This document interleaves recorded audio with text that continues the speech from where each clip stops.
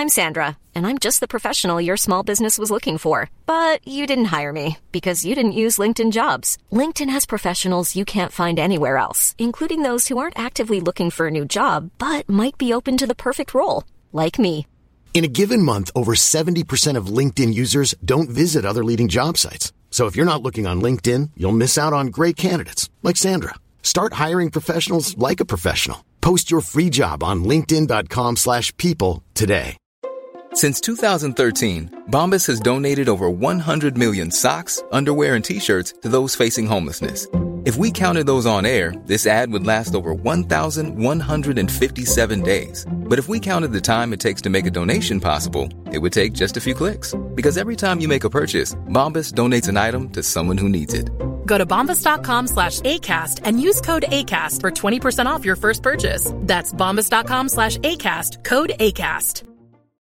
Millions of people have lost weight with personalized plans from Noom. Like Evan, who can't stand salads and still lost 50 pounds. Salads generally for most people are the easy button, right? For me, that wasn't an option. I never really was a salad guy. That's just not who I am. But Noom worked for me. Get your personalized plan today at Noom.com. Real Noom user compensated to provide their story. In 4 weeks, the typical Noom user can expect to lose 1 to 2 pounds per week. Individual results may vary.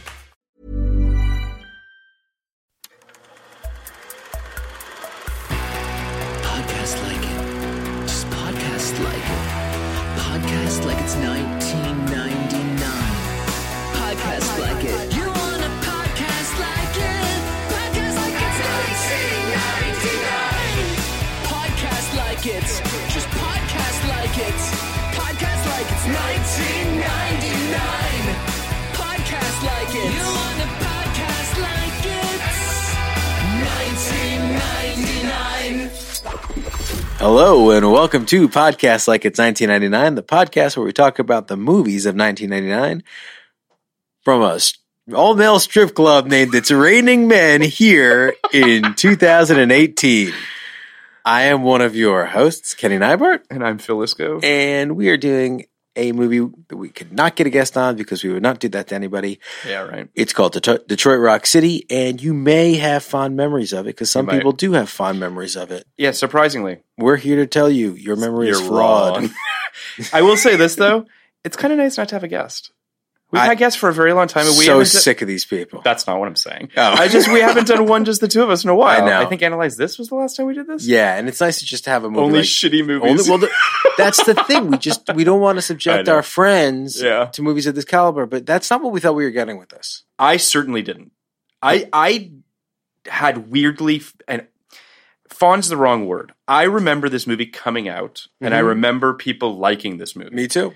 And weirdly, the thing that I kind of remember the most about this film is its DVD. Because I don't know if you remember this, Kenny, but back in the early days of DVD releases, New Line Cinema was a really big proponent of like lots of special features. They were one of the bigger sort of like, they jammed their movies. I mean, Austin Powers was one of their first big ones, which had tons of commentary tracks, deleted scenes, all that sort of stuff. And it was like, they were really wrapping their arms around. A big part of their strategy. Yeah, and it was a smart strategy, and it made their movies. I mean, I still have the special edition of Boogie Nights, the one in the slip case, and it doesn't matter. Anyway, point is, I remember having, obviously, as I mentioned before, working at video stores. I remember this movie coming out, and it was packed with shit. I literally looked up the features. It had 4 audio commentary tracks with the director, the cast, the crew, all 4 original Kiss members. You had deleted scenes. How many sexually transmitted diseases did it have? I mean, that's a whole other thing. Deleted scenes, multi-angle views of the Kiss concert, an instructional segment featuring a step-by-step guitar lesson for the Rock and Roll All Night, the original screen test footage, and DVD-ROM features. I mean, they packed this thing. That's one of the things I remember most about this movie. That and the poster. It's actually kind of a great poster because it's one of those old school, like, caricature kind of cartoon. Do you remember the poster? I'm looking at the poster right now. Yeah. It's a nice poster. It's better than the movie. It is. It's all of this. It's what the movie aspires to be. Yeah. The movie aspires to be the poster. The poster looks like it was a romp. Yeah, a romp from the mid-70s. Sure. Yep. Yeah, just kind of a wild time. And it was a wild time. I guess. Wildly terrible. This movie is offensive. This is That's what it comes down to. this might be my least favorite movie we've done so far. Really? Now, I didn't give it a 3 I'm not planning on giving it a 3 like I gave Chill Factor. But I like it. I might like it less than I liked Chill Factor. I will say that this movie is, right now, of the movies we've covered thus far. What are the bad ones? Chill Factor, Yes. Wild Wild West, Bad. Story of Us. 3 terrible movies. Those are the worst. And I still have to say, and I know that this is, whatever, the Story of Us is still the worst to me because it's trying to be human. This movie is because it lives in an uncanny valley. Right. Rob Reiner's Uncanny Valley. Yes. I feel like this movie, unfortunately, or fortunately, depending on how you look at it, it's just a gross, horny, stupid comedy. So, and I really, really disliked it, and we'll get to our scores. Should we do it right now? No, that's crazy. I'm kidding. Let me tell you why you should hate it more than you hate it. Okay. There's lots of reasons, but because it is all those things. Yes. All those terrible things that make it a terrible movie. Yes. It is misogynistic. It is extremely homophobic. It's ugly to look at. It's ugly to look at. It's scatological. It is the character motivations are all over the place. The 4 main characters are detestable, and not just detestable. Like I hate those actors. They do detestable things that you should not be on board with. 3 out of 4. Who's the one who doesn't? Jam. 3 out of 4. 3 out of 4 are detestable. And Jam, by the way, is the one I'm hoping to get on the podcast. He's gonna. I know. I mean, listen. He's the only one with any moral compass. Yeah, and let me keep going. Yeah. So it has all these things that are just terrible. The plotting is terrible. The stakes are very low. It looks like shit. It cost $34 million for God knows what. But the reason all of this takes another step from just horrible, shitty movie to one of my least favorite movies I've ever seen is because this was all in service of attempting to make Kiss cool in 1999. And I say that because this was produced by Gene Simmons. Yeah. And it also was produced by Kiss Productions, which I assume is some production company he came up with that even stylizes their fucking logo in the main titles. They have one font for everything and the Kiss font for Kiss Productions. Yeah. And I'll tell so I can go on why I find this so offensive. All right. That's as a what writer, we're here for. Phil, I don't know if this has happened to you. It happens to me all the time. Okay. Where I get brought on or pitched or presented with the opportunity to write something for a brand. Sure. Yeah. And it's great to have the work. And sometimes it goes really well. I've done this several times now. Sometimes it goes really well. Yeah. But other times it's here are the rules for the brand. Mm-hmm. The brand has to look young. The brand has to look hip. The brand has to look cool. You can't have anyone say these are the rules around the brand that are very important. And that's what it reminded me of. Oh, that they were put in a box. That they were put in the box. And the box was 1, Kiss is cool. They're the coolest band in the world. 2, their music is the fucking best. There were people 3, that believed these things though back in '78, just for the record. Not in '99, maybe, but that's true. I'm just saying that that's it's true, not but completely unfounded. But there's nothing pure about it when it's coming from the band, right? If you and I were making a movie about how much we wanted to go see LCD Sound System 10 years ago, it would be pure. Sure. Because we love them. Sure. Well, I don't know. You don't love them? I like LCD Sound Who do you love System the most, Phil? You know who I love the most. If you were going to go see Bjork. Yeah, that's actually the answer. Yeah. If you were going to go see Bjork, if you were to write the Phil Isco version of this movie and you were going to go see Bjork, it would be the Phil Isco version of this movie where me and 3 guys are desperate to go and see Bjork is amazing. First of all, much better movie. Second of all, sure, Bjork isn't a producer. Third of all, neither is Lars von Trier.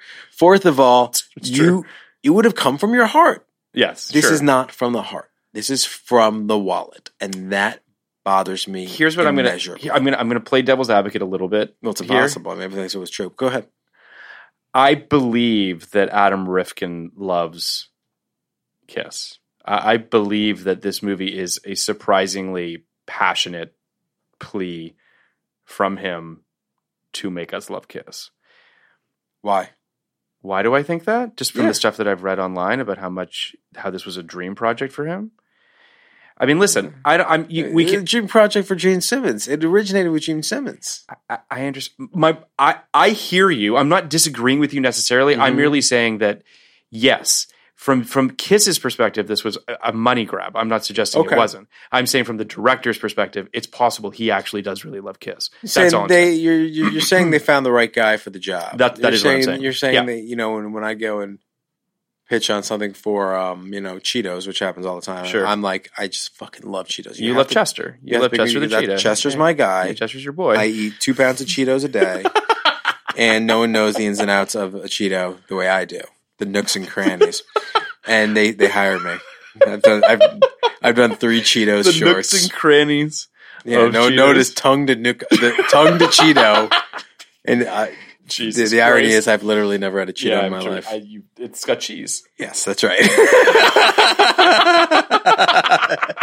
That's a true story. I don't eat Cheetos. All right. Well, here's the thing. I think something that occurred to me as I was watching this film, and then actually sort of occurred to me. I think it's a flick. Anyway, as I was watching this movie, and it occurred to me actually as I was watching another film that we're going to be covering in coming weeks. It's movies like this that killed the mid-level budget studio movie. Was that movie directed by a guy named R.S.? A guy, Yes. initial... Indeed. Interesting. Okay. Indeed. That's a little tease, A people. little tease if you can put that together. Good luck. Mid-budget movie directed by R.S. $34 million budget for Detroit Rock City is... It's just irresponsible. Salad days.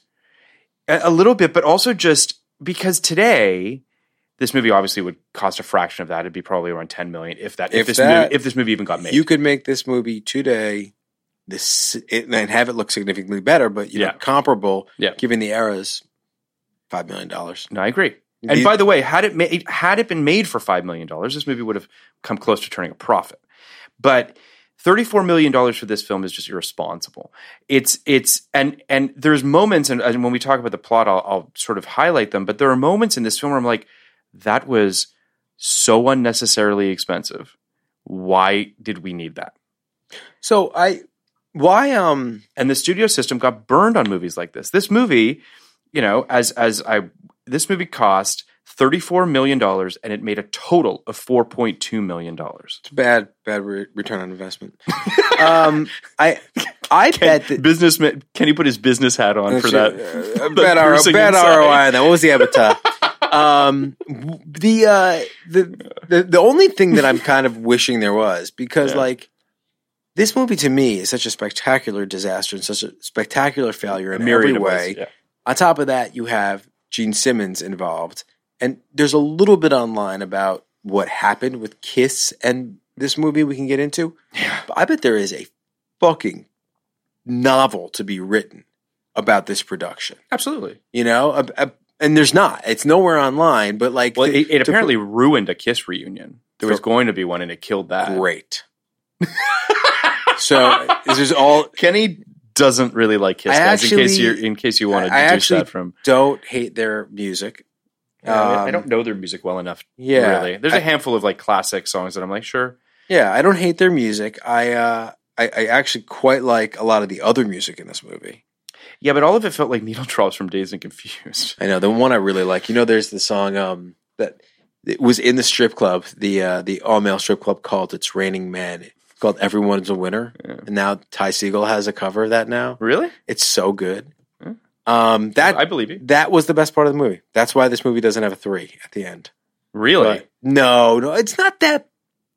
The music was good, and The that's music it. is fine. Music was fine. The movie is jammed with needle drops and music cues, unnecessarily so. Just because I like this song, and jump cuts, unnecessary jump cuts that drove me fucking crazy. At really weird angles. Well, I actually didn't hate the photography as much as because I felt like the photography added an energy to it, whereas the jump cuts were all like some fucking some just editors just being like, oh yeah, let's just jump cut. She moved 5 inches. Let's jump cut to that. It's stuff like that drives me crazy. Well, I really didn't like the angles. There was a lack of perspective, a lack of place and time. I found it very jarring throughout the way they shot simple things like two-handed dialogue scenes. Yeah, no, I can't disagree with you on that. It was just all very... It was unnecessary. It was frenetic. Yeah.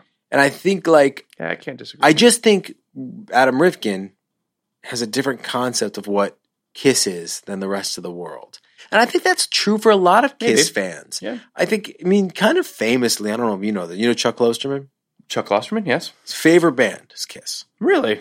I didn't know that. He's obviously a very prolific rock journalist. And Sure. someone who's, I've read for his whole career. And Sure. He is what he is today. I read the first 6 things he wrote, and it always kind of threw me why he loved Kiss so much. It made me reconsider them. Yeah. As maybe they are kind of an iconic band. And then, subsequently I decided, it's just his thing. Everyone's got their thing. Well, listen, you can... I love Stone Temple Pilots. So, we don't all love the cool shit. Yeah, no, I loved any number of bands that aren't cool. But who do you love right now in your life? Who do you love that you would say is not that cool? Taylor Swift. No, that's not it. That's not the answer. Taylor Swift is cool. Okay. I'm not saying Taylor Swift is cool. That's there are easy. bands that I loved in my adolescence that I still love today. I still love Smashing Pumpkins and Garbage. I'm fine with that. And those aren't cool bands. I'm willing to admit that. I think they're... you're not embarrassed saying either one of those things. Give me something you're embarrassed by. I just gave you Stone Temple Pilots. But that's not that All embarrassing. right, I'll give you another one. Okay. I'll give you another one soon. Okay. Oh, I'll give you something that'll humiliate me. Okay. Oh, this is going to kill the podcast. I like Stain's 2 songs. Why? I just think they're good songs. I think Outside and what's his other song? Whatever. I think those are just good fucking songs. And I think that's the end of my podcast. the end of my cultural criticism. I don't career. know that I'm trying to think of a song or a band that I'm legitimately embarrassed that I listen to. And listen, I listened to the new Camila Cabello song a fair amount. So does Layla. It's her favorite song. Which version do you let her listen to, though? Whatever Alexa plays for. Havana Ooh La La. Or the new one. The new one, Never the Same. Oh, yeah, whatever comes on the radio. Okay. I guess. Because the one on the radio is censored. Yeah. Yeah. They don't talk about heroin and morphine. They might talk about heroin in the one she's listened to. Maybe. Whatever. She's got to learn something. She's... to your point though about Kiss, I do want to say that this movie did feel like a Kiss song to me. Everything was dialed up to 11. Kiss as a band is just so theatrical. They're a hair band. You know what I mean? That's their thing. They're beyond. They're a makeup band. Sure. They're both. They're just crazy theatrical, over the top. That's their thing. It's not my thing, but there are people that love them, and I think that this movie does, for good or for bad, is a pretty decent assessment of Kiss. We're not anti-makeup.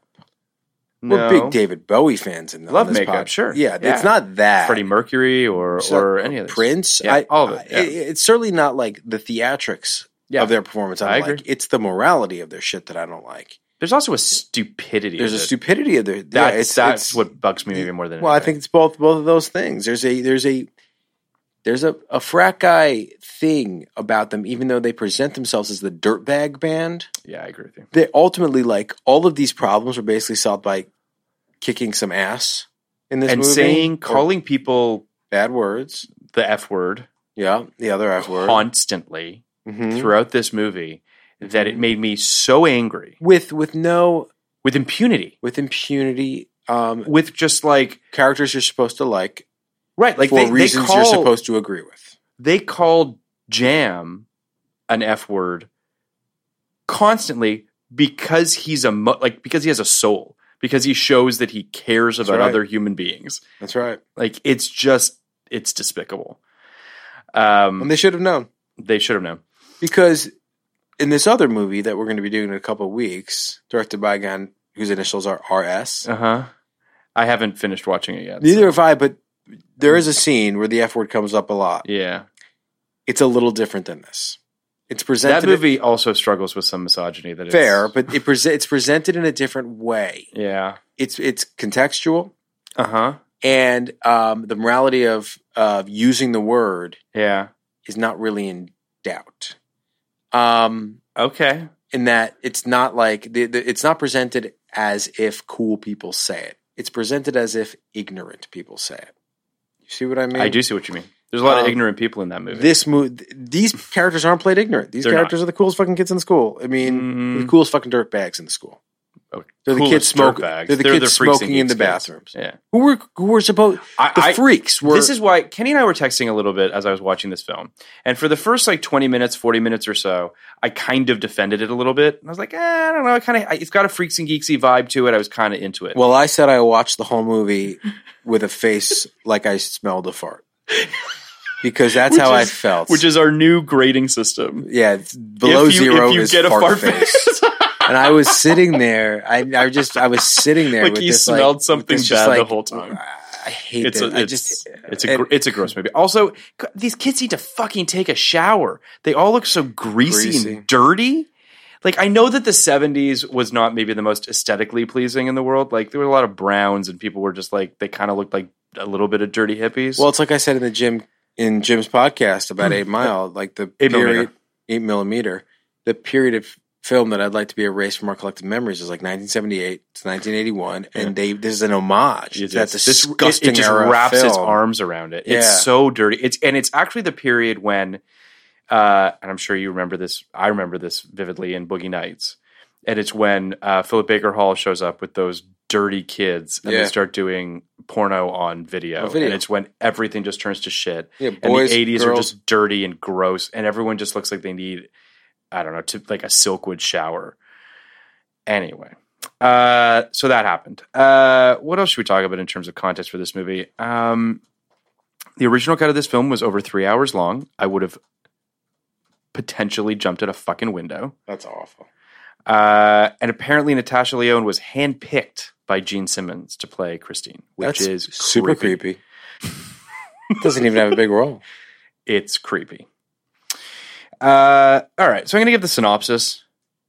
Context. You want? Okay. So the synopsis of Detroit Rock City: rock-loving teens and aspiring musicians Hawk, played by Edward Furlong, Lex, played by Giuseppe Andrews, Trip, played by James DeBello, and Jam, played by Sam Huntington, can't wait to see their favorite band Kiss perform at an upcoming concert. Who did you hate more, Lex or Trip? Trip. Have you ever seen a screen presence you like less than Lex, though? I hated them both. I really Trip was a horrible character, like a horrible human being. That's what I mean. But Lex, I hated watching him on screen. Lex's presence was awful, but also pretty forgettable, whereas Trip had lines that made me want to shoot my fucking television set. Lines, and also, I'm supposed to be on this kid's side? I just don't get it. Yeah. It's not even I don't get it because I'm like a bleeding heart liberal. I don't get it from a story standpoint. Yeah. I don't get how any person could be with this guy. Well, no one, were you on Hawk's side? More than the rest. I wasn't on any of their side because I hate them. I would say that the grading would be, in terms of being on their side, it would be Jam.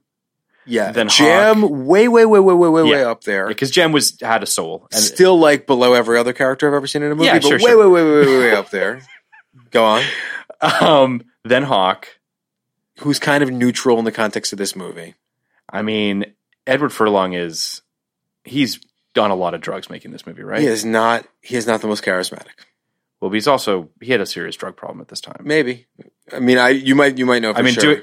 Doing research, this was like at his sort of nadir for what that's worth. And then I would put Lex above Trip for me. Yeah, I don't know. I think they're all dirtbag kids. They're all dirtbag kids. Lex's character didn't do as much, but the actor who played them was as Lex, you know, unsympathetic as an actor I've ever seen. I know. I agree with you. There's a couple moments. He was like a little weasel, always egging the group on to do the wrong thing. And then he became a real prick. And he was a prick the whole time. But he became a real prick when the car gets stolen. Yeah. And says horrible things to Jam. Yeah. I mean, they all do at that moment. But so I agree with you. Lex might be. He's the kind of guy, like, I don't know why anyone would be friends with that guy. Like, I Trip- know why people would be Yeah. friends with Trip. Because he's kind of a big goof. Well, that's kind of. I was just going to say that there's a lot of horrible things that Trip says, but it's baked into this like kind of dopey, kind of stoner kid. He's barely a person. That it does feel less offensive, whereas Lex feels like he believes this shit. And he also, Lex, like a little all right kid. Lex is the one who kind of leads the conversations. Whereas Trip is just there for the ride to suck. And when push comes to shove, he's too stupid to come up with a good plan. He comes up with a terrible plan. Yeah, but, no, Lex definitely works at like the Daily Caller. Yeah, now. that's right. Yeah. So anyway, these four assholes are going to see their favorite band Kiss perform at an upcoming concert in Detroit. However, when Jam's pious mother, played by Lynn Shay, finds the tickets to the event, she incinerates them, leaving the boys desperate for a way to see the show. In their attempts to see Kiss, the lads endure misunderstandings, humiliation, and violence just to see their beloved idols. Anything for Kiss. Anything for Kiss. And by the way, total 5 minutes of Kiss footage, maybe? You mean at the end? Yeah, maybe. Yeah, nothing. I guess they couldn't get him.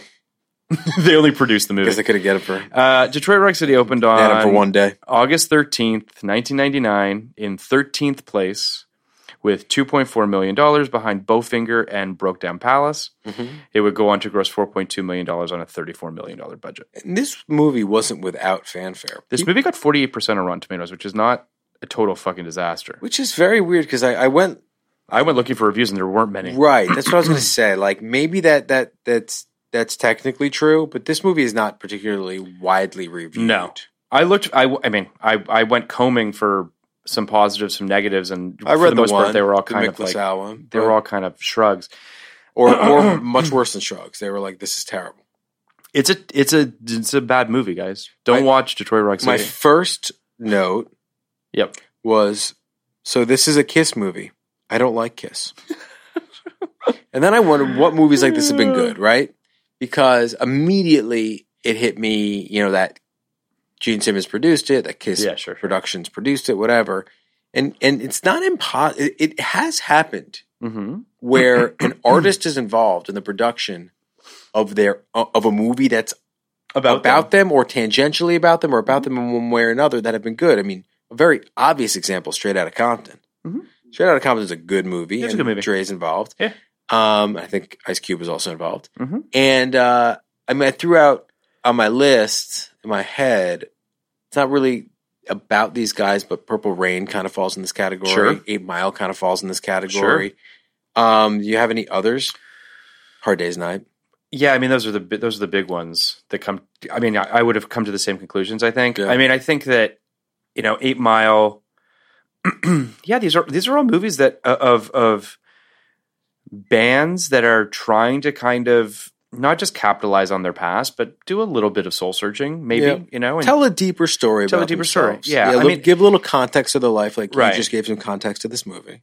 But I would also say too, that like all of those stories are infinitely more interesting than Kiss. I mean, part of the problem here is that inherently in the DNA of this movie is a pretty stupid band. So you're kind of going to make a stupid movie. And I mean, I'm sorry to all the Kiss fans out there. I'm not trying to like shit on your favorite band, but it's just like, for all the Kiss fans out there, you love a goofy band. Like that's part of what you love about them. So I think what I'm trying to say is there's a better version of this movie where it embraces the silliness of it. Right.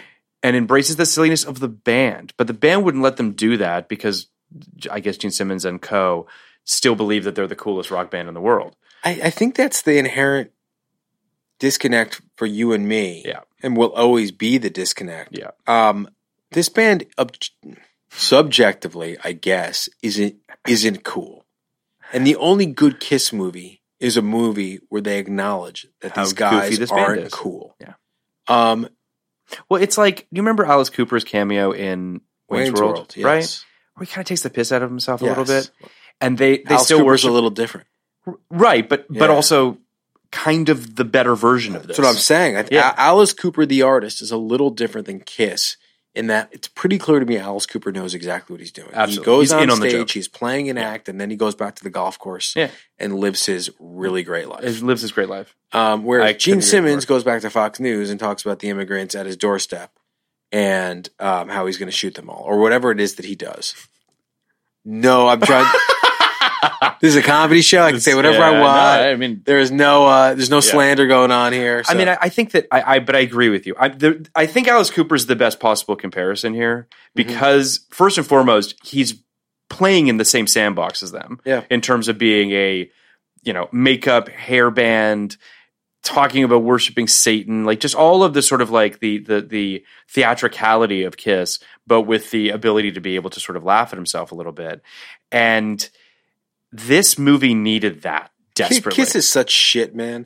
It really is, dude. If you like, no, because it bothers me so much. All right, so there's Alice Cooper on one end of the spectrum, who I think we've diagnosed him pretty well. Yeah. On the other end of the spectrum, there are people who are fucking actual devil worshippers, and I have a lot more respect for those people. Right? Well, where does Rob Zombie fit in all of this? A lot closer to the devil worshiper side. Okay. Right? Rob Zombie lives the life. He's an artist first and foremost. He believes what he's preaching. He's not really a devil worshiper, but he absolutely is a punk, right? He absolutely is a metal person. Okay. I'm making the point I'm making is about Kiss. Yeah. But look at metal. Look at metal as that's genre. What I'm trying to do in my head. So some people look at metal as a genre. Metal as genre is necessarily or is inherently a little silly. Yeah. But there are people who completely believe and live that lifestyle, and more power to them, right? As long as there's no heinous acts being committed, more power to them. And then in the middle of all that shit, you have Kiss, who puts the makeup on, calls himself things like fucking Star Child and Demon Child, and then sells their shit in comic book form and placemat form and t-shirt form and poster form and movie form, sells that shit to impressionable kids. And I don't care about the impressionable kids so much, just that they're As gullible. A father of three. No, I don't care about I don't care that the kids are listening to Kiss. I care that kids are fucking gullible and they're abusing metal, which at its best is a very pure art form. It's literally fucking people, guys, guitars, amps, and drums screaming about all the injustice in their lives, and these motherfuckers are screaming about how far they're going to stick their tongue down some girl's throat and selling it in fucking comic books and coloring books and cartoons. So yeah, I think Kiss is one of the worst things this country's produced. But that is my hot take on Kiss. Let's talk about Detroit Rock City. I do think that it is worth stating that they are sort of in a very interesting genre of music. And by that I mean within the parameters of whatever we want to call heavy metal. We have Korn, we have, Marilyn Manson, Slipknot. I mean, there's a lot of bands in there that are all kind of sort of, I can't really gauge how seriously they're taking this stuff. Is it part of an act? Is it not? Insane Clown Posse or whatever. It's a lifestyle, but that's a lifestyle? Insane Clown Posse? Oh, sure. I believe the Juggalos are a lifestyle. But that's a different type of music. I mean, it is kind of hardcore, but it's a different type of music. But I guess what I'm saying is there's in the Venn diagram of these bands, Kiss falls in this kind of milieu, and that's a little bit, So the thing about ICP, and I'm not a Juggalo, but that shit was organic. It was the fans who made the community, right? Yeah. Just like you're a Bjork head, there's the fans not a thing. that... just for the record, just putting that out there. Bjorkophile. The fans were the ones who made the community around ICP, right? They didn't go out there. Sure, it grew from the seed that was yes, that's right. Whereas Kiss came out and it's all fucking AstroTurf. It's AstroTurf. So all right, no grassroots. So this movie starts with something Detroit Rock City that I forgot about. That I actually kind of liked, and it was kind of best scene in the movie. I agree. No, we're not even there yet. Oh, I liked that the New Line Cinema theme that they turned that it was like a guitar shred. I like when movies do that. I like that. I like that Scott Pilgrim opens with the 8-bit Universal card. I like that shit. It's fun. Me too. And it kind of lets you in on the fact that okay, we're going to kind of take the piss out of this. Well, or at least it seemed that way from the New Line Cinema card. I don't know if it's the piss out of it so much for me. It does give it a little bit of a wink, a knowing. Yeah. To me, it's a little different. It gives it a little bit of a New Line Cinema has blessed this movie. With you can mess with our title card. Title cards are important. Yeah, right. They're negotiated against. You can mess with our title card. We trust this movie enough to which is crazy. Yes, it's crazy. It's Yeah. crazy. It's crazy. But it's But I they think did it's it. the allure of Kiss for some people who have never listened to a Kiss song. So this, Which, by the way, aren't that bad. But that's not really the point. well, I mean, yeah, I guess. I don't know. I like that it had fun with the credit with the title card. I think that's fun. I think you sort of agree with me, I agree with you. right? That there's something kind of enjoyable about being able to kind of take the piss out of it a little bit. I'm looking something up really quickly here because it is what I thought it was. Okay, so this film was shot by John Leonetti. Okay. John Leonetti shot several episodes of Sleepy Hollow. Oh, so he's like a friend of yours? Friendly? I don't know. I don't know him. Friend. Okay, never met him. He worked on a show I co-created. And then he directed a bunch of movies. He did The Conjuring. He shot The Conjuring. He directed the Annabelle sequel, blah, blah, blah. Anyway, he's gone on his side of... The reason I bring this up is you can see there was someone behind the camera that knew what he was doing. Now, whether or not the director of this movie wielded John Leonetti like a kid who found his daddy's gun is another thing that we can discuss. Because I do think that he kind of was like, yeah, and then like another fucking crash zoom, and then like another fisheye lens, and then like the camera does all kind like it doesn't need to be doing something every fucking 5 seconds. Like sometimes the camera just has to like stand still and let a scene unfold. And I don't hold John Leonetti responsible for that. I'm just saying that there was a director of photography on this movie that knew what he was doing is the point I'm trying to make. Okay. And that it did add an energy to it that I think is helpful. Well, we'll see when you do 0 to 99. Go ahead. Okay. What happens next? Jam's mom thinks she's putting on a Carpenter's record, but Jam is hiding his Kiss record in the sleeve, which I don't understand. Jam played by Sam Huntington, Huntington, who was so good in another teen movie. And other things. He's been in a lot. Superman Returns. He was Jimmy Olsen. Yeah. And yeah, why would he do that? God knows. Makes no sense. Other than because also, the scene needed to Carpenters are better than fucking Kiss. So it's true. Yeah. R.I.P. His mom has better musical taste than he does. But I the reason I want to highlight the record in the sleeve thing is because that's how fucking lazy this movie is. Things happen because they have to happen, not because of any other rhyme or reason. Yeah. There are so many things in this movie where I was just like, as I've said to you before, and we've had this discussion about other movies, about how many buys you get. And each movie's different for me. I can't tell you how many it is. But I sit down in front of a film, and if it's working for me, then there's a couple buys, and I'm like, all right, you know what? You've bought yourself the rope to be able to do that. This movie, however, pisses them away so fucking quickly that I'm just like, why is anything happening in this movie? It's all just haphazard. It all seems to have no rhyme or reason. Okay. Anyway, the mom puts on what she thinks is a Carpenter's record, but it's a Kiss record, and she loses her shit. And just speaking to your point about all the bullshit obstacles. Yeah. There are like 3 ridiculous things that happen to this record player. In order to make it so she can't turn it off. It's insane. The knob breaks, the plug is in such a place where she can't pull it out from behind the cabinet. And then she can't open the fucking, like, she can't literally open the top. And it's just like, I don't even. The whole thing just felt like it's just such a joke. No, I'll make one kind of counterpoint. Okay. It's so silly that if that were the point of this movie, I know, but I think that's where you and I are going to continue to have bump up against this, because like this feels like something that would happen in a fucking Kiss music video. If it were crazy, right? Like See, Will agrees. They're just producer Will. They're just this movie, I guess, had the possibility to be a crazy fucking far out movie, but it wasn't. And the reason it wasn't was because they had to service Kiss, and also because Kiss has no fucking aesthetic. Kiss has no fucking okay. There's no like even the Beatles, like Magical Mystery Tour, like the Beatles had set up such an aesthetic where a movie like that can exist. But all Kiss is like Knights in Satan's Service. Like it's all there in your face. There's no subtext.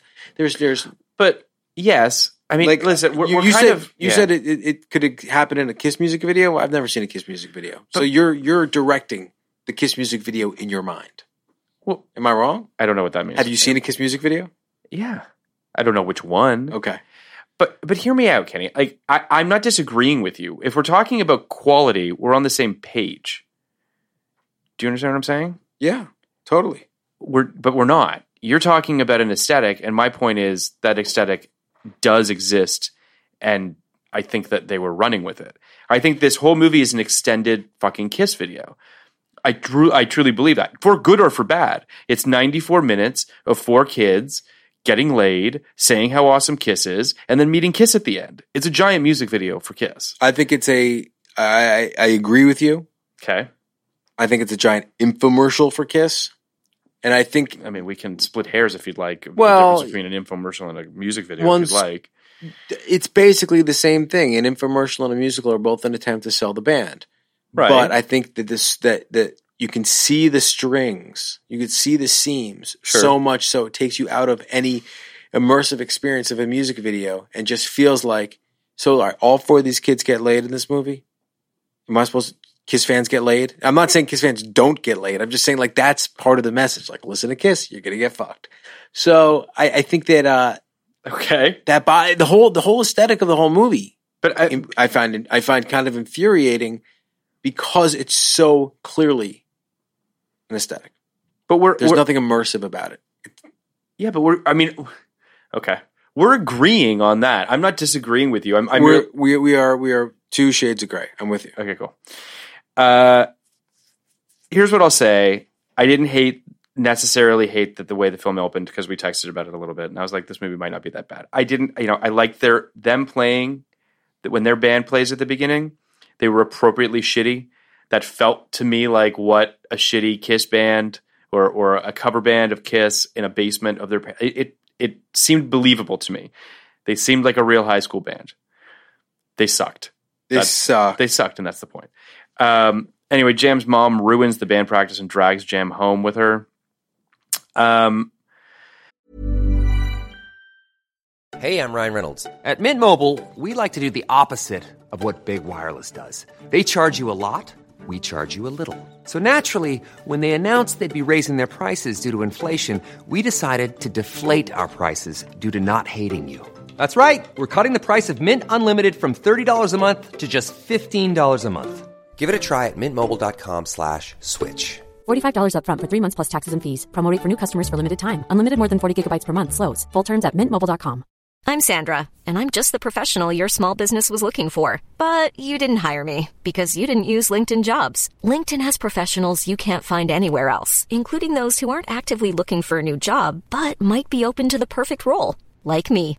In a given month, over 70% of LinkedIn users don't visit other leading job sites. So if you're not looking on LinkedIn, you'll miss out on great candidates like Sandra. Start hiring professionals like a professional. Post your free job on linkedin.com/people today.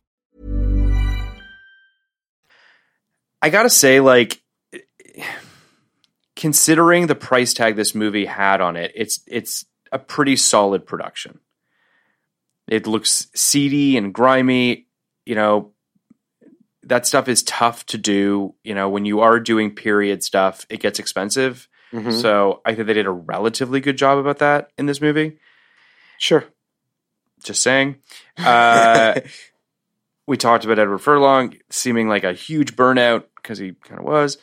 Hopefully he's turned it around. I think he's turned it around. Mm-hmm. Hawk then calls Jam in a panic the next morning because they can't find their Kiss concert tickets. Thankfully, Jam accidentally brought home in his jacket pocket the night before. Yes. Jam tells the guys that his mom wouldn't let him wear the jacket with the tickets in it, so they have to go by his house after school. I'm still with you. Like, again, the fucking gymnastics that are necessary in order to get us where we got to go, and none of it is believable. It's all really stupid. It's all unmotivated. Then there's a terrible joke that Edward Furlong says as they say in the tampon biz, see you next period. Not the worst joke. It's not a good joke. It's a terrible bad joke. It's a terrible joke, but I don't think it's the worst thing in joke. this movie. No. Then Melanie Linsky shows up, a young Melanie Linsky. Which was like really nice to see her. Yeah. But she's not bad in this movie. She's sweet. She's fine. I like she again, like, and she was also there's although it makes her plotly makes no sense, but we'll talk about that. But there's an interesting thing with her in that. So you know her name in the movie, Beth. Yes, and named after Kiss's, the character Beth. Yeah, Kiss's only song that isn't about like destroying girls from the inside out. It's like their real love song, right? Right, but which is also about destroying women, just more emotionally. Than Yeah, physically. but it's like an attempt to be like it's their ballad. It's their ballad, right? Obviously, it's their It was their Stairway to Heaven or whatever. They're like sad songs.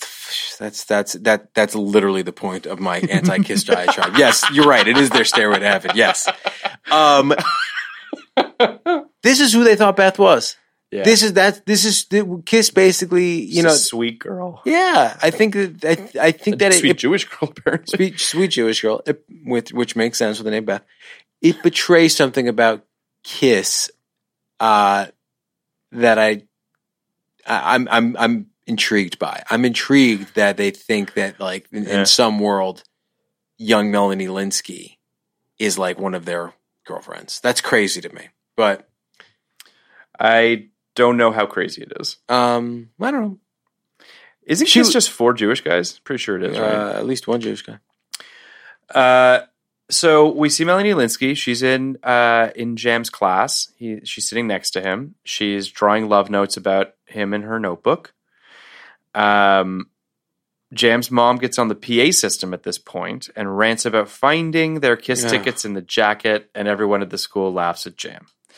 Like, the mom is played so broadly and so insanely that you hate her, but not necessarily for what I don't really know how to explain it. It's like I hate everything she stands for to a certain extent, but she's also so broad and so ridiculous that I'm just like, I don't even want.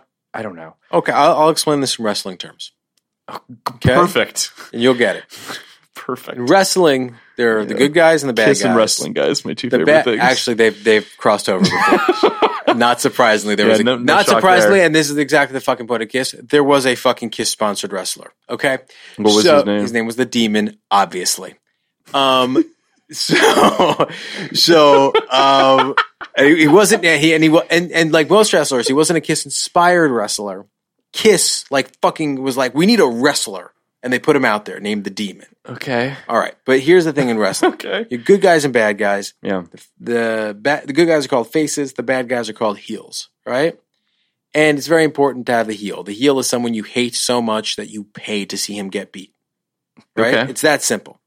Now, there's another thing called go away heat, which is you hate the guy so much, you just don't even want to pay to see him get beat. See what I mean?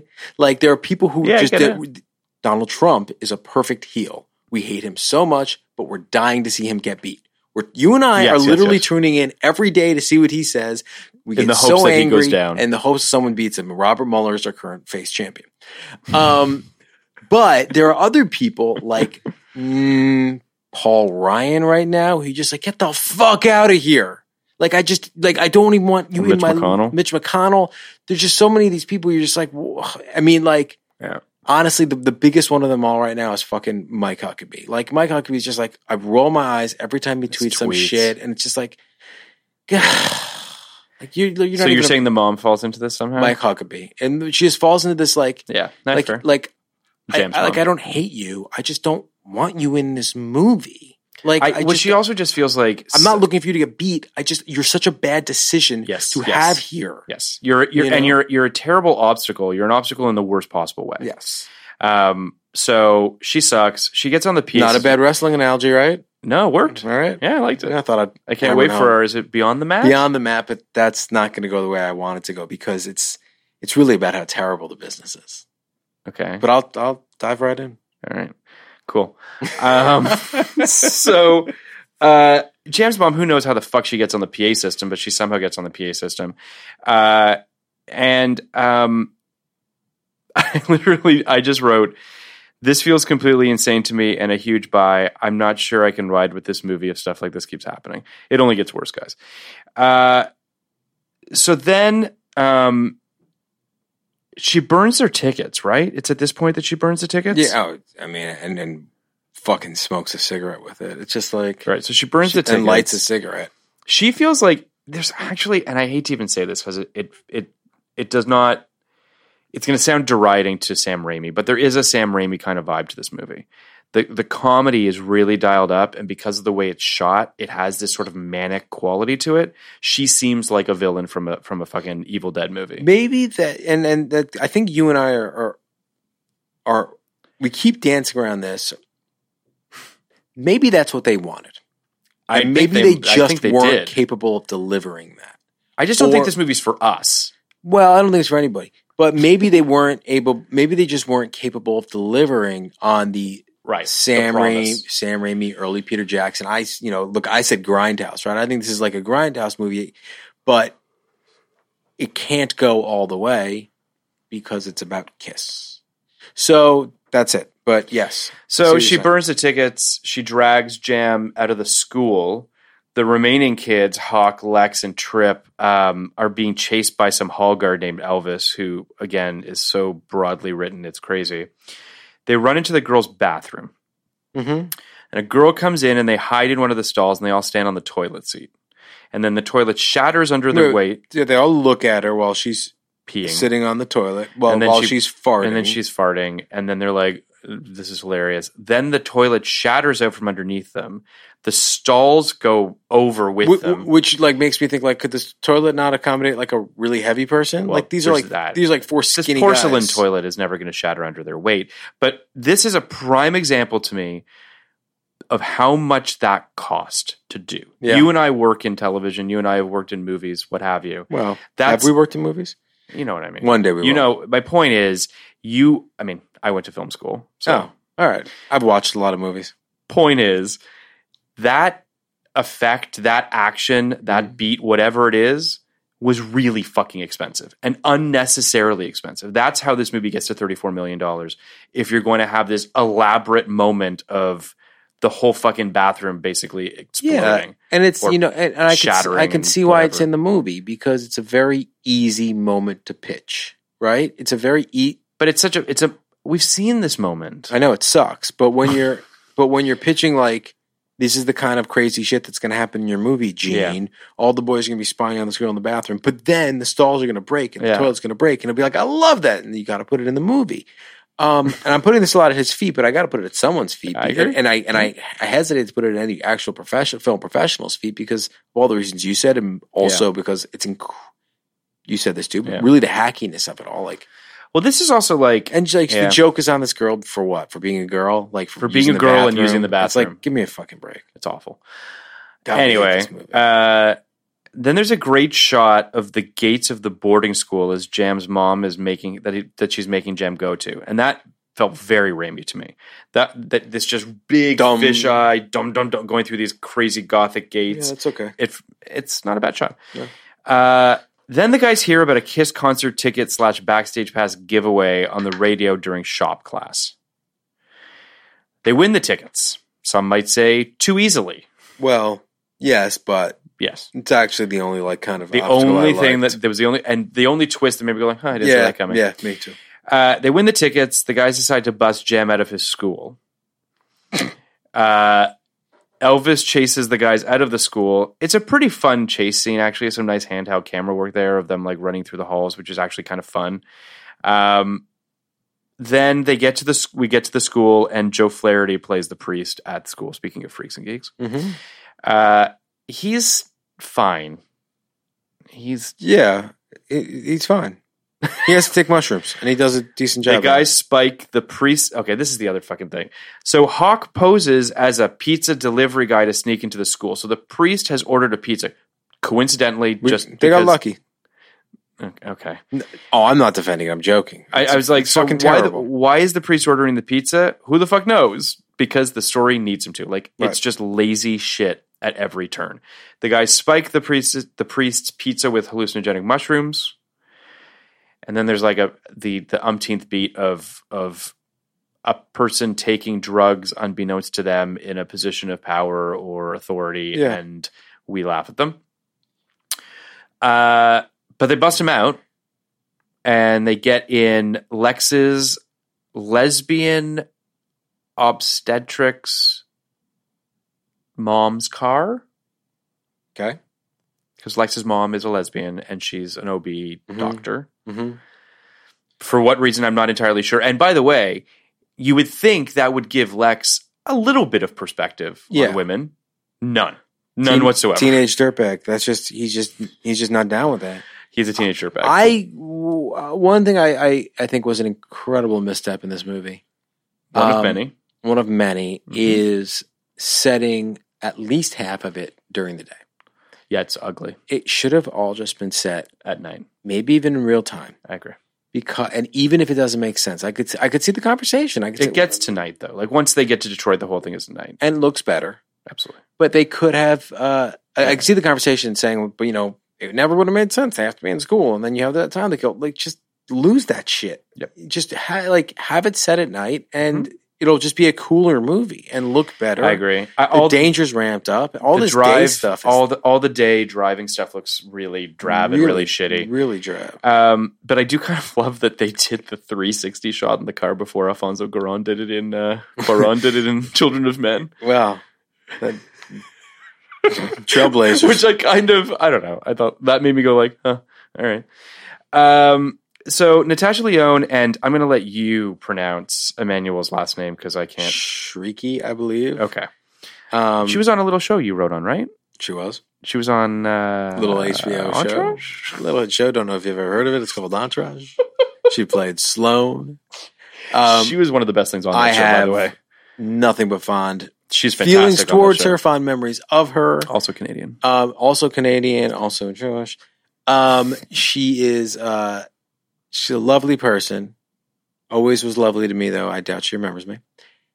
She was so good in every scene we gave her. She's got nothing to do in this movie. I don't understand why she is not a huge movie star because she has such presence. And she's so beautiful. Wasn't she good in Zohan? She was good in Zohan. Yeah. She's still in stuff. I mean, it's not like but I think she should have been a big star. Either way, she's in the worst scene in this movie. She's in the worst scene in this movie. And unfortunately is one of the worst people in this movie. Well, she wasn't that bad, but whatever. Not the performance, the character. And the wig. Well, the wig, yeah. Too. But it's a terrible, so Natasha Lyonne, Emmanuel Shrieky, and a bunch of Italian stereotypes get upset. Who they call Guidos. They do. Yep. Even the chapter on the DVD is Stellas and Guidos. Yeah. Wow. Mm-hmm. Do you have the DVD? No, I got it from Apple TV, but when you pause it, they have the chapters. Oh my God. Yeah. Guidos. So I paused it to go and puke, and then I came back. Just kidding. I had to go puke a little, and then I just came back. So they get in a argument or an altercation with the Guidos and the Stellas because they throw a piece of pizza out the window. Because they fucking started. Yeah, it's crazy. It's crazy. They throw a piece of pizza out the window, and it lands on their windshield. So these guys get upset about that, which is not merited. Anybody would get upset about it. Yeah, and then it becomes a chase scene essentially, and then the guys we got to have a car chase. How are you going to get a car chase in there? We got to get a piece of pizza, throw it out the window. Whoa, like you mean the pizza from before? I like that. I like that continuity. All right, go ahead. Continuity. They get in a chase. They drive them off the road. The guys drive our heroes, if you want to fucking call them that, off the road. And then they rub his Edward Furlong's face in the pizza on the windshield. Which is all they did. Yes. That's all they did. That's all they did. Yes. Then Edward Furlong kicks the driver in the balls. That's right. Ties them up, puts kiss makeup on them, and drives their car into a ditch. It feels like a little bit of an overreaction. It's so... It's crazy. I mean, I just don't get the scene. Like, I get it a little bit. In that there's something else about it. The Guidos are representing disco. And the Stellas. And the Stellas. Yeah. Never even heard that term. Neither. And the Stellas they're representing disco, and there's Yeah. a long-standing rock disco feud that's kind of boiling over at this moment. Okay, Sure. and rock definitely won. Like, there's no question about that. Like, rock has won in real life. So Still to this day, because I would venture to say that electronic music is giving rock music a run for its money now. That's not really what I mean. I mean, like, in the 80s, like, I'm sorry. I disco meant, died. but disco led to things that we are still. Disco died, and like 15 years later was resurrected as EDM. Mm-hmm. But that's not really disco. Like, disco was an out uncool style. And I think what happened here was they were playing on this exact idea that, like, everybody hates disco. Yeah. So if you have these Guido, John Travolta types roll up riding for disco, everyone's going to cheer because everyone fucking hates disco. I get that. So I can do whatever I want to these guys, even if their only crime is shoving the guy's face in the pizza he threw at their car. What they do to these guys is so over the top. Yeah. They beat the fucking shit out of them with weapons, Yep. right? They whip their belts off. Yeah, it's true. They wrap fucking like a chain wallet around their knuckles. Like, it's just these fucking skinny nerds, like, are just beating the crap out of these guys. Getting like and red face getting right now. I just rid want you of guys their to know that. and rolling their car down. That's crazy. It's psychotic. It's insane. It's psychotic. But And- then the guys say something after that made me almost okay with what they did to them. What'd they say? So basically they knock the guys unconscious and handcuff them to the guardrail, and then they wake up and they have Kiss makeup on, and the one guy's like, why did they have to put, I don't know how to say this without it sound like, without saying the word itself. You didn't write it. Just say it. It's okay. I won't hold it against you. Why'd they have to put faggoty makeup on us? And then I was like, okay, cool. These guys deserved it. Yeah, but that's basically. But the you way remember what they said what they say in the car to Natasha Lyonne like seconds later? Oh yeah, about the Village People. Oh well, that. So come on. There's a bunch of stuff in that conversation. They say a lot of terrible stuff. It starts with okay, so then the guys are driving. Natasha Lyonne has ditched her friend and the Italian stereotypes. I'm not thrilled. Like, one group of gay bashers beat up another group of gay bashers. I know. I get like, that.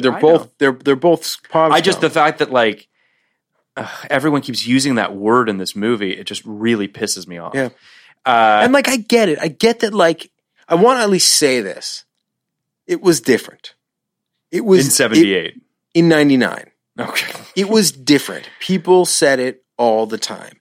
And there are like, there are the standards of the times that you do in some sense have to hold the movie to. So it's not so much the usage of the word, it's the intent behind it. That always, because they're saying that it's the worst thing you can be. Malicious intent. Yes, exactly. Yeah. There are other, things like they don't use the word, but Knocked Up kind of famously, I know you're gay because. Right. That's not as malicious. I mean, I think that's aged very poorly, but it doesn't have the same you're the worst guy in the world. I agree.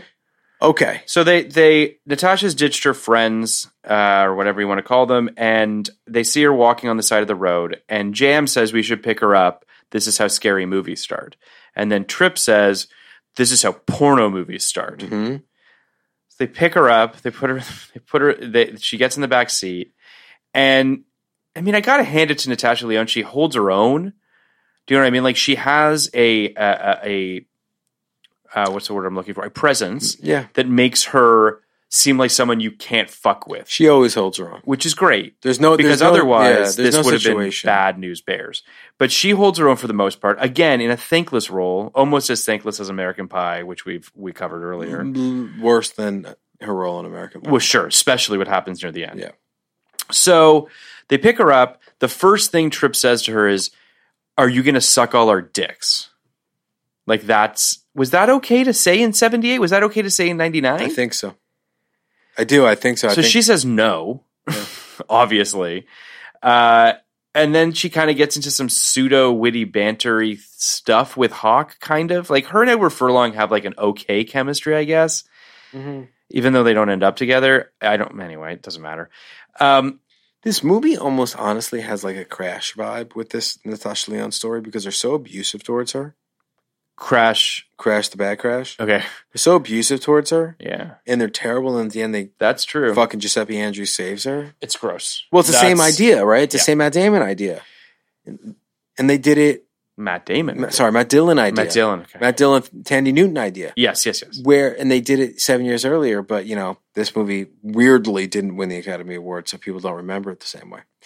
So I want to tell you some of Giuseppe Andrews' experimental movies he directed. Please.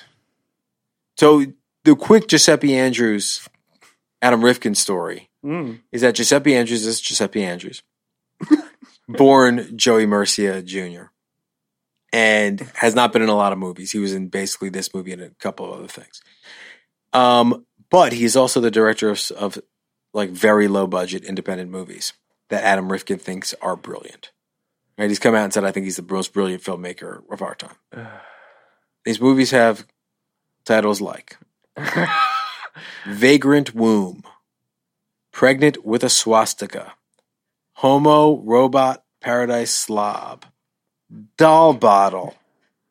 Let me keep going. Doll Bottle I would have watched. Sex Acid. Wait, what? Sex Acid. Okay. Love Seat, A Portrait of Self. That's pretty good. That one's that's the most pretentious thing I've ever heard. I actually like this one. Esoterica. Actually, this is another good one too. Airplane Pillows. That was actually pretty solid. Orzo. This is his older work. This actually gets way better. Cat Piss. Sure. Garbanzo Gas. You know what? Maybe this guy is a genius. Okie Dokie. 2007's Okie Dokie. 2005's Gwank.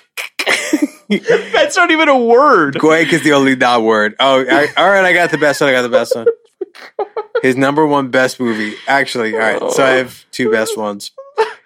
The obvious hilarious best one is Who Flung Poo. And my real favorite is his fourth movie ever, Dad's Chicken.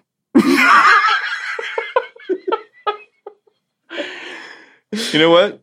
I kind of agree with Adam Rifkin. Yeah, it was better than I thought. Just based on the titles. He might be a genius. Dad's Chicken is pretty good.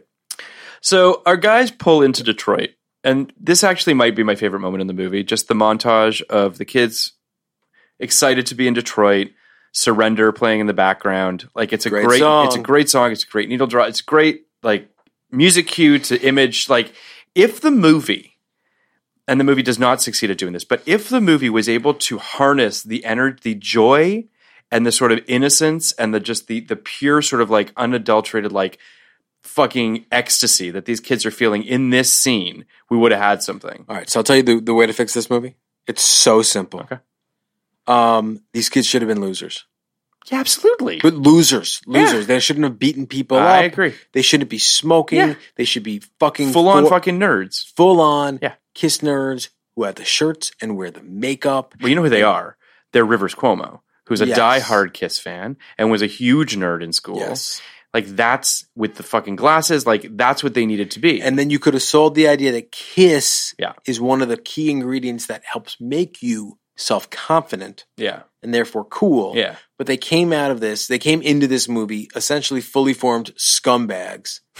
I mean, Rivers Cuomo, I mean, listen, I don't know, maybe he was, I from what I've read, he was a nerd in school, maybe he wasn't, but my point is the aesthetic that goes with it, to your point, is that if these felt like geeks rather than the freaks in this equation, and, you know, you're following these, but you know why this didn't happen, obviously, because Kiss wouldn't let a bunch of losers like them.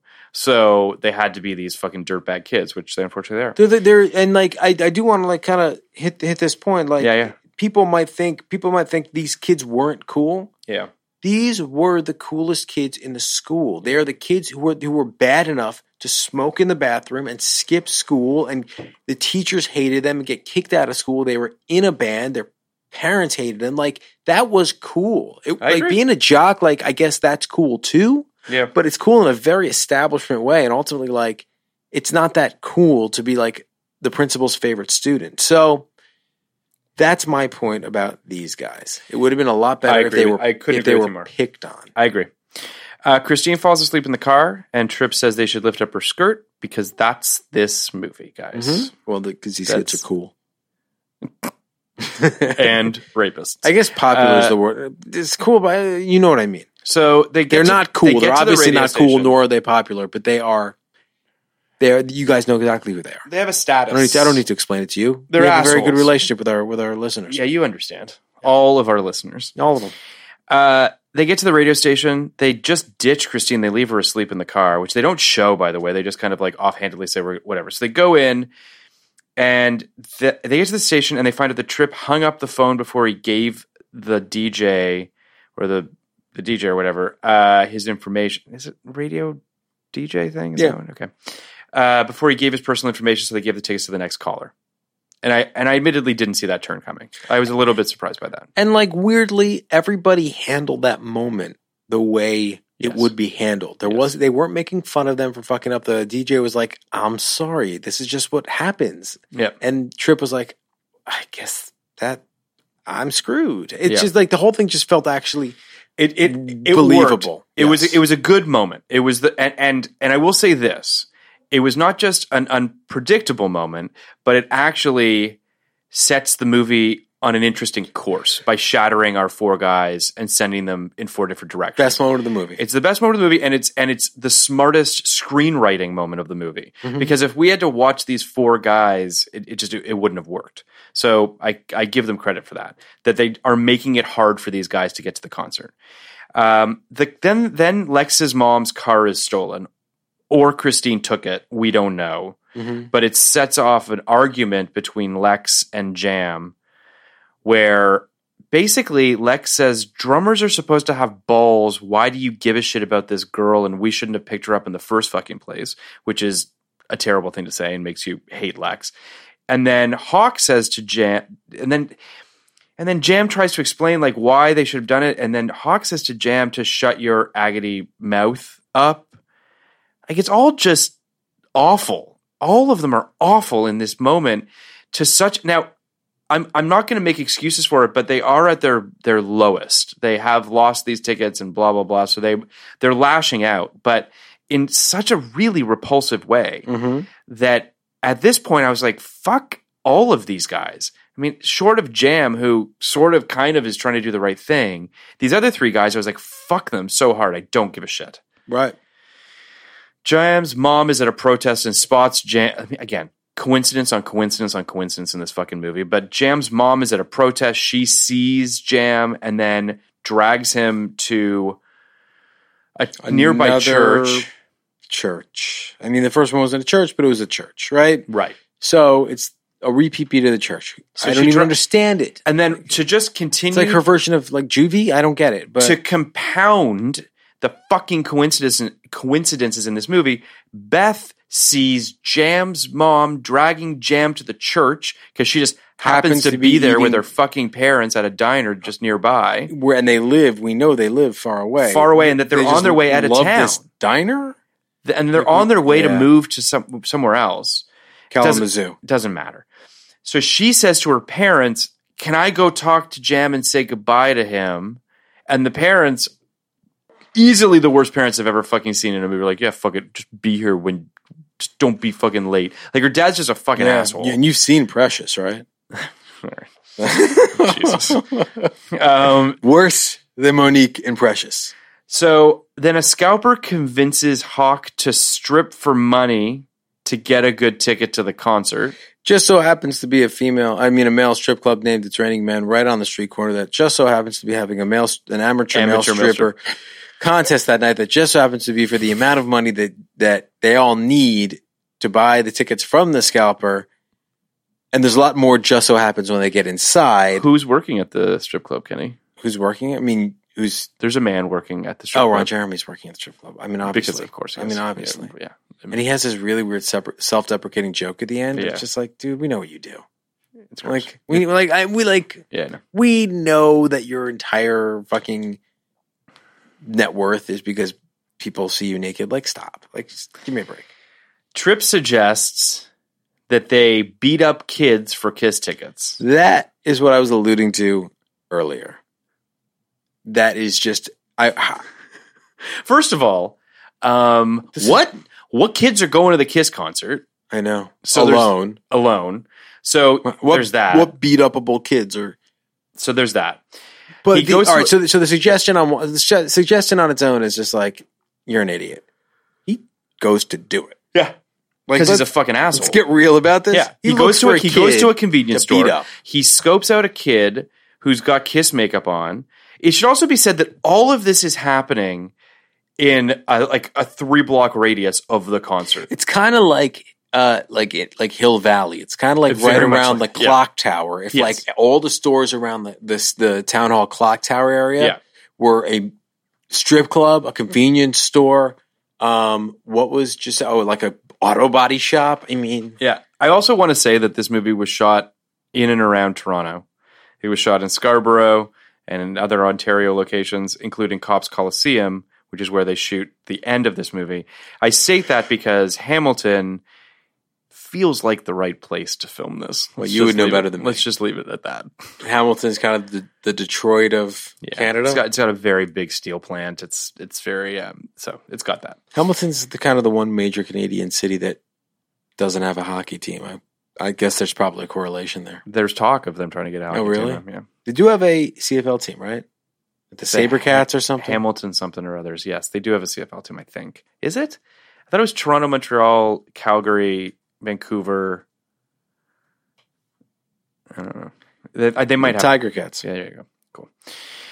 Cool. So Trip goes to a convenience store, scopes it out, finds a kid who he can beat up that has Kiss makeup on. But of course, that kid's brother is like a bodybuilder named Chongo, which feels insensitive in some form or another. It just feels wrong. Yeah. Anyway. So that kid calls his brother and his bodybuilding friends over. Yeah, he happens to be rolling with 2 other bodybuilders. Beat the shit out of Trip. Hawk gets drunk. I guess at this point we're supposed to be like, don't beat him up. Like, we like this guy so much. I don't know. I'm like, kick the shit out of him. Of course, I'm like, kick the shit out of him. So we cut back to Hawk. He's at this strip club. He's drunk now. He's called up to the stage. He also has been clocked by Tracy Lords. It's not Tracy Lords.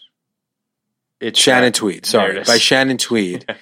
So he's been clocked by Shannon Tweed, who's kind of just like sitting at the bar, using another bar stool for her feet, showing off her legs. She's like, hot older woman. Sure. We know exactly where this is going to go from the moment you see her, but okay. I actually thought there was going to be a twist on that. That's very charitable of you. So Hawk gets drunk, gets called up on stage. There's a long, drawn-out vomit joke that goes on for, would you say, about a minute, Kenny? All right. So I have mixed feelings about the vomit joke. Okay. One, it's the grossest. It's really vomit gross. Because he doesn't just vomit on the floor in a vomits toilet. in a jug. So the jug just fills up with vomit. And then he puts it on the waiter's tray. It looks pretty good. Yeah. Vomit usually looks really bad. Looks pretty good. It's so disgusting. I wanted to throw up myself. It goes on for a really long time. It's really gross. Does. But then he rallies and he dances, sort of. Dances terribly. It's really dumb. And then and strips down to his Kiss underwear, of course, because you can get Kiss anything. Of course. With Gene Simmons standing, like Gene Simmons' tongue, where the dick hole is. Yeah. It's a joke. I hate it. When they cut directly to fucking Trip reading a Kiss comic. Yeah. Because these are some of the things you can buy if you're a Kiss fan. So there'll be a link on our Twitter page to all of the. No, there won't be. No, there won't be. Beth sneaks into Jam's confession booth, kisses him, confesses her crush on him, and then fucks him in the confession booth. All while the pastor is hoping that he'll come up with a better scandalous story to tell him. All he wants, it's disgusting. Moving on. So that happens. So at this point I wrote, that said, I like that Jam gets the girl, fuck his asshole friends, but then all of his friends get fucking girls. Yeah, they all fuck. Yeah. this movie fucks. Yeah, they do that. Literally every one of them gets a girl. So Hawk loses the stripping contest, but he's propositioned by Shannon Tweed. Someone tries to rob the convenience store that Tripp is in. Just coincidentally, he steps up and stops Every beat the ends guy. with a Deus Ex Machina. Yeah, every single beat. Everything. In this It's movie. like, oh look, Beth and then there's randomly a guy. shows up. Win. Another robber randomly shows up when Tripp is planning to rob the convenience store. But this strengthens my argument, Kenny. This strengthens my music video argument of like, this is just a fucking 94-minute Kiss music video. Like, they're not, I don't even feel like they're really trying. It truthfully feels like a beer commercial, or you know what I mean, where it's just like everything falls in these kids' Just laps. feel like everything you're talking about. I just make the movie good. I know, but I feel like everything you're talking about holds itself to a higher standard than this movie.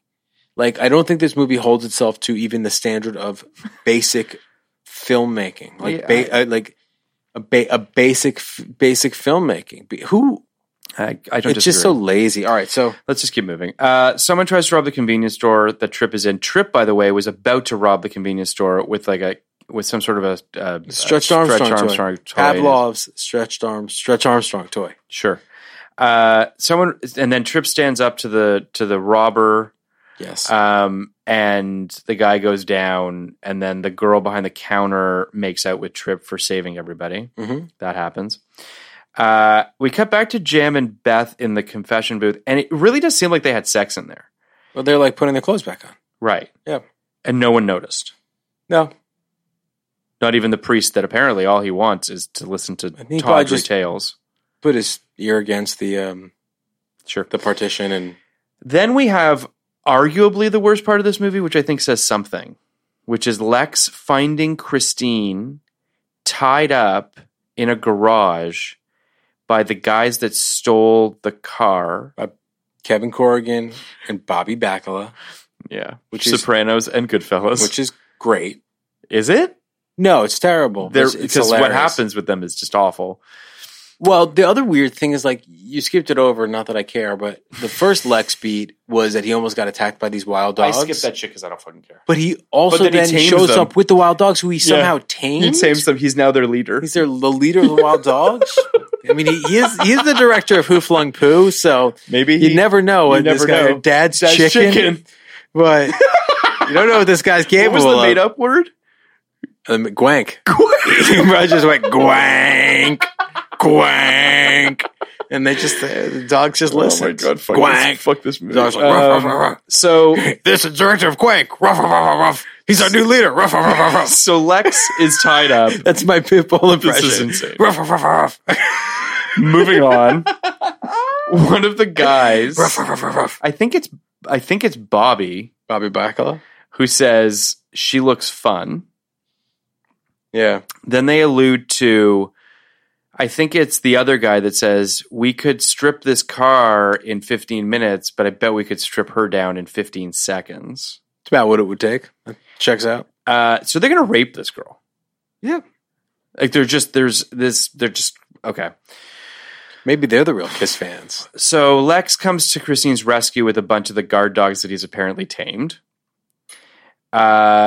And at this point, I just wrote, all the guys get laid for no apparent reason. Because Hawk is fucking Shannon Tweed. I said that too.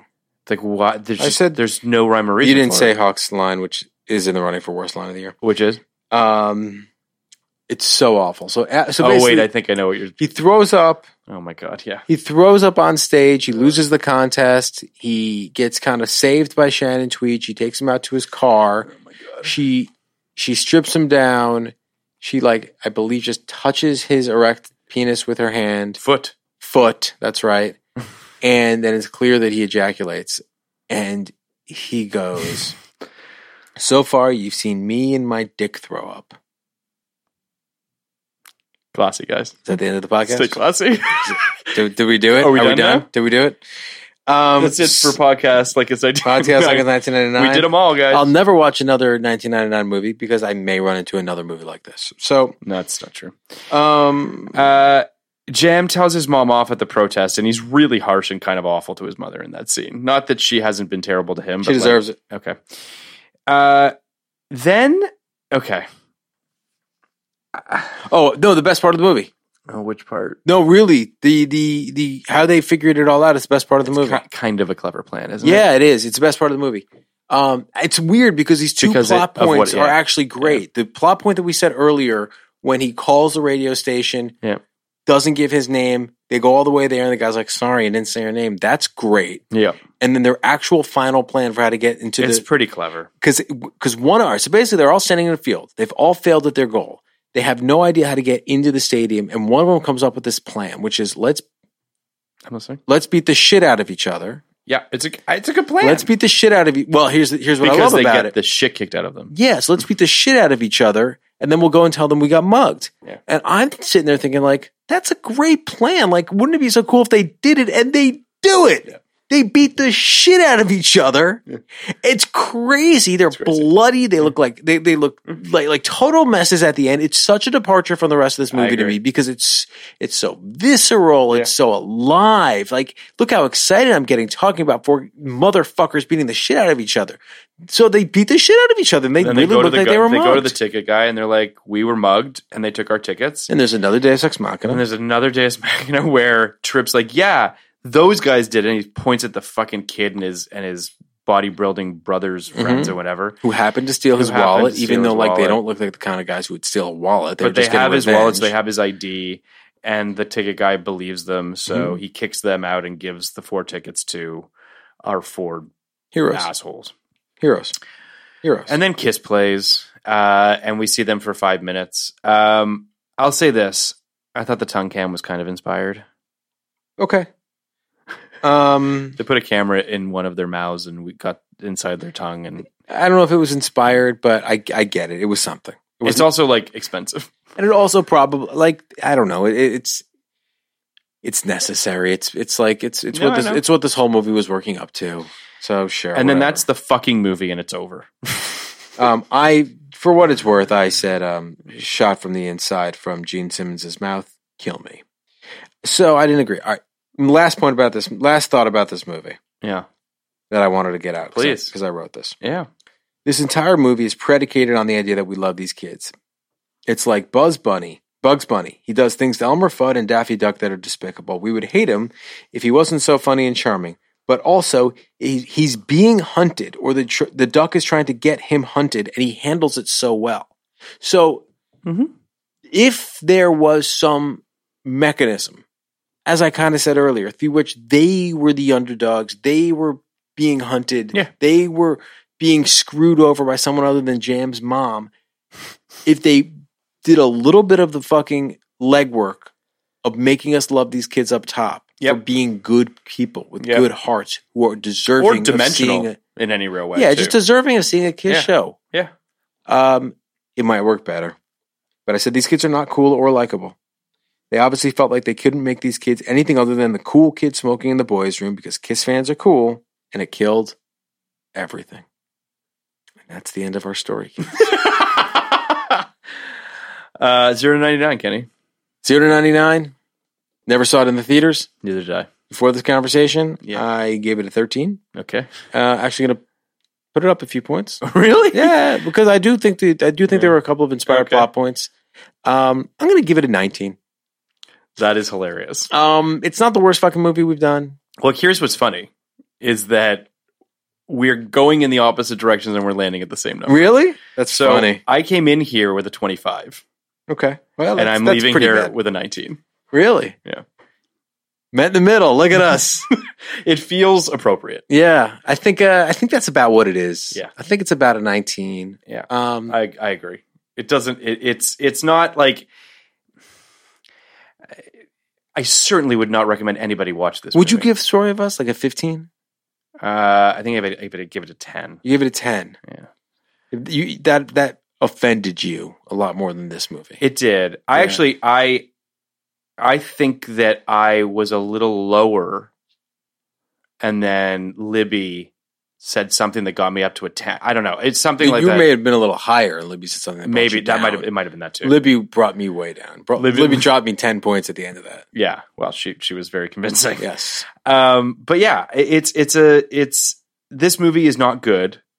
And it really doesn't have a whole lot to offer. 1999.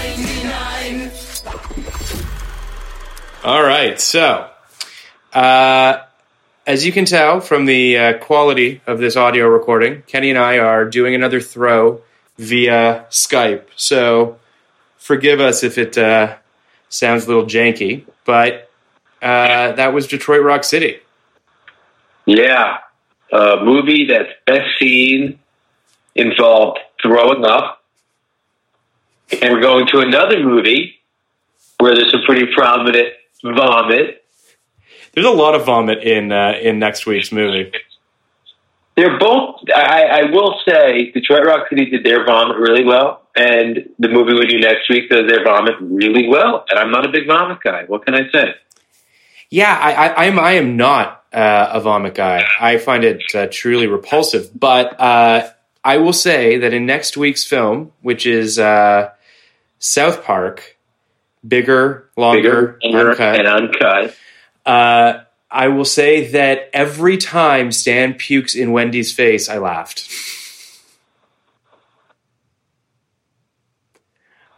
Uh-oh. Kenny, did we lose you?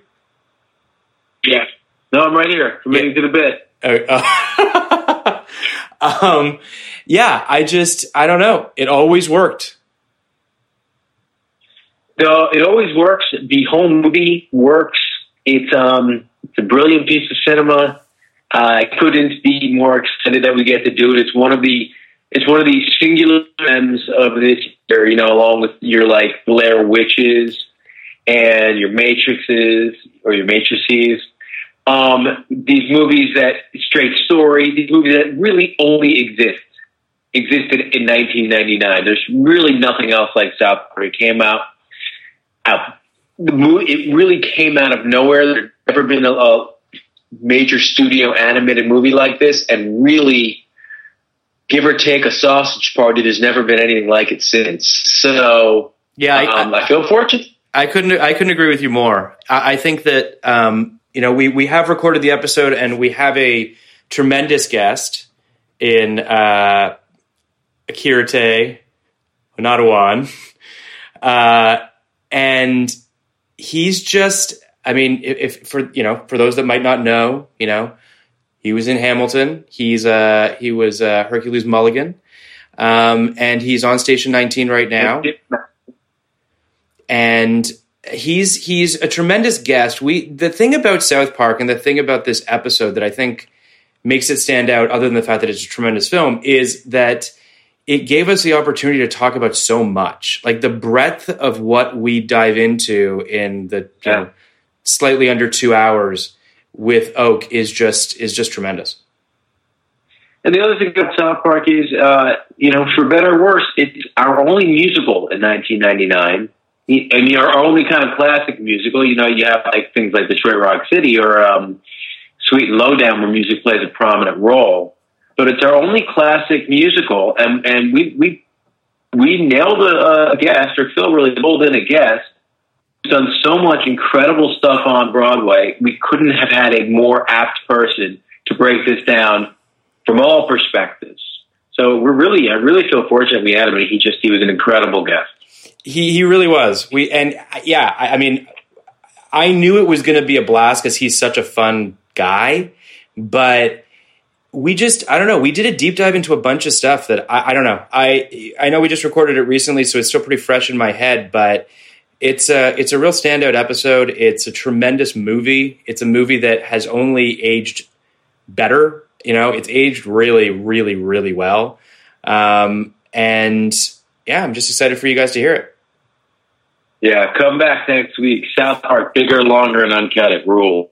Yeah, it rules, and it's a great episode, and we hope you guys enjoy it. It's the first episode of 2019, so we're really excited that gets to be the first one to drop, and then we've got some really exciting stuff coming up in 2019 for you guys. A belated Merry Christmas and a Happy New Year. Thank you for listening. I'm at PM Iskov. Kenny's at Nybart. We're at Podcast Like 1999. Thank you for listening.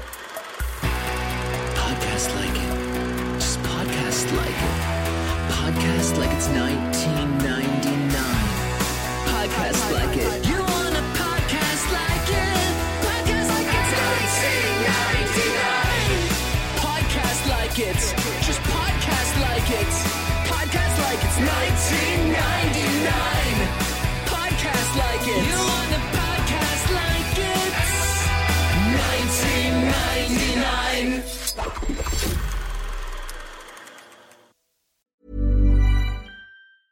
Mom deserves the best, and there's no better place to shop for Mother's Day than Whole Foods Market. They're your destination for unbeatable savings, from premium gifts to show-stopping flowers and irresistible desserts. Start by saving 33% with Prime on all body care and candles. Then get a 15-stem bunch of tulips for just $9.99 each with Prime. Round out Mom's menu with festive rosé, irresistible berry chantilly cake, and more special treats. Come celebrate Mother's Day at Whole Foods Market. Planning for your next trip? Elevate your travel style with Quince. Quince has all the jet-setting essentials you'll want for your next getaway, like European linen, premium luggage options, buttery soft Italian leather bags, and so much more. And it's all priced at 50 to 80% less than similar brands. Plus, Quince only works with factories that use safe and ethical manufacturing practices. Pack your bags with high-quality essentials you'll be wearing for vacations to come with Quince. Go to quince.com/trip for free shipping and 365-day returns.